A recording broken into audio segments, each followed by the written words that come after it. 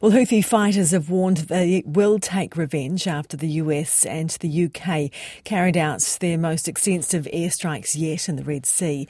They say every aggression will be met with a response. Monday strikes were carried out with the support of Australia, Bahrain, Canada and the Netherlands. Now, the New Zealand government says it will deploy 6 New Zealand Defence Force staff to the Red Sea. For the latest on the ongoing conflict and international reaction to New Zealand's newly announced involvement, we're joined now by the BBC's Security Correspondent Frank Gardner. Hi there, Frank. Welcome to the program. Good morning. Kia ora. Let's start with the strikes that are already underway against the Houthis. Are they effective? Well, militarily, yes. Politically, no. The Houthis have vowed to continue targeting shipping. So until they stop, then the airstrikes haven't worked. Are they degrading the Houthis' ability to hit shipping? Yes, gradually. But the Houthis have got a lot of weapons. They've got a lot of missiles, a lot of drones, many of them supplied by Iran.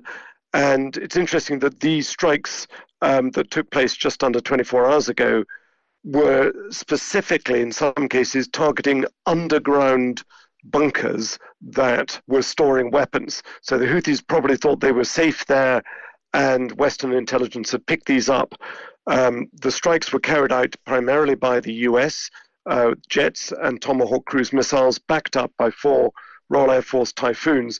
But the intelligence was aided and provided and assisted by Australia, Canada, Bahrain, and the Netherlands. So I would imagine that the addition of New Zealand into the mix will be very welcome, because this is a really crucial global trade route through which 17,000 ships a year pass. The area of the Yemen coast that is being threatened by these Houthi missile attacks, it basically passes a really narrow constriction point called the Bab el-Mandeb Strait, which is only 20 miles wide in its narrowest part. And that's through that point, $1 trillion a year worth of trade passes. Now, a lot of that trade is now avoiding the Red Sea, and that is hurting Egypt, because every ship that passes up through the Red Sea and has to go through the Suez Canal, and they have to pay duties to Egypt. Well, Egypt's missing out on those because these ships are going all the way around the far side of Africa. And Western nations, including NZ, are saying, well, we can't have this. We can't have a prescribed terrorist organization deciding which ships can go past its coast. Your Prime Minister's been speaking about the operation this morning. What has he had to say? He has said that this is not a fight of our choosing. We don't want to go to war with the Houthis, but that this is purely in self-defense. It's completely unacceptable to have them doing what they're doing. The Houthis and their supporters, which are many in the Middle East, see this very differently. They see this as the Houthis taking a stand for Palestinians in Gaza. Now, some people have said this is pretty cynical of the Houthis, most of whom had never met a Palestinian in their lives, and that they are guilty of double standards, of hypocrisy here, because Human Rights Watch, which is a well-respected human rights organization, has accused the Houthis of withholding water from residents in their third city, Taiz. So it is a little hypocritical that the Houthis are demanding a lifting of the blockade by Israel of Gaza, while at the same time partially blockading one of their own cities. The Houthis are no saints. They've had a pretty brutal rule. They took over the country illegally nearly 10 years ago. They are a fairly extreme Islamist organization backed by Iran. Ethnically, they don't represent more than about 15% of Yemenis, and they've not ruled it very well. But poor Yemen has suffered 8 years of civil war, and this is frankly the last thing it needs right now. Just finally, you mentioned the involvement of Iran there. What are the risks or the likelihood of this escalating further through the Middle East? There's a number of ways that this could happen. I mean, Iran doesn't control the Houthis, but it supports them, it supplies them, it trains them. It's sent a number of trainers down there. There are even reports in the UK media that Houthi naval officers have received training in Iran on the Caspian Sea at a base near the town of Rasht.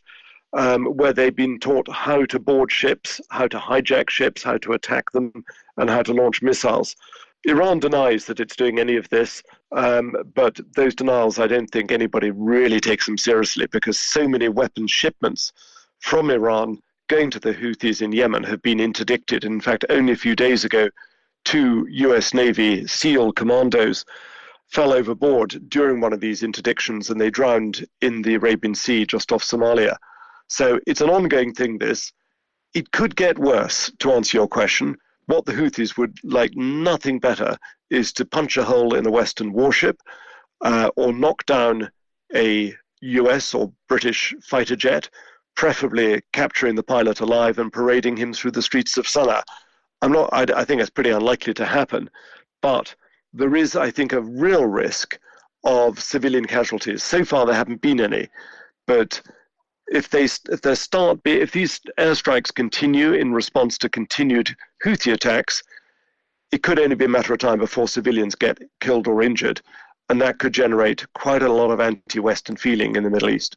Sorry, and just to pick you up further on that anti-Western sentiment then, New Zealand's involvement, how significant is that? We'll be speaking a lot about that on the program today. How is that being seen internationally?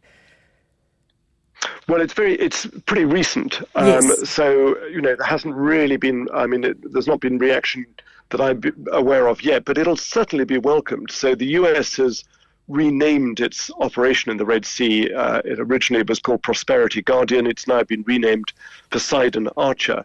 And all the countries within reason that it can, it's very keen to have them on board. New Zealand's expertise, having already served in the Middle East and other parts, I'm sure will be welcomed, especially when it comes to things like intelligent targeting, surveillance, satellite, surveillance and reconnaissance, interpretation of satellite pictures, things like that. I haven't seen the designation of exactly what the New Zealand officers and men and women are going to be doing there, but I would imagine they will either be based in Bahrain, which is the headquarters of the US Fifth Fleet, or they'll be on board a US warship in the Red Sea. But it'll definitely be welcomed. Appreciate your time this morning. That was the BBC's security correspondent Frank Gardner. It is 6:17.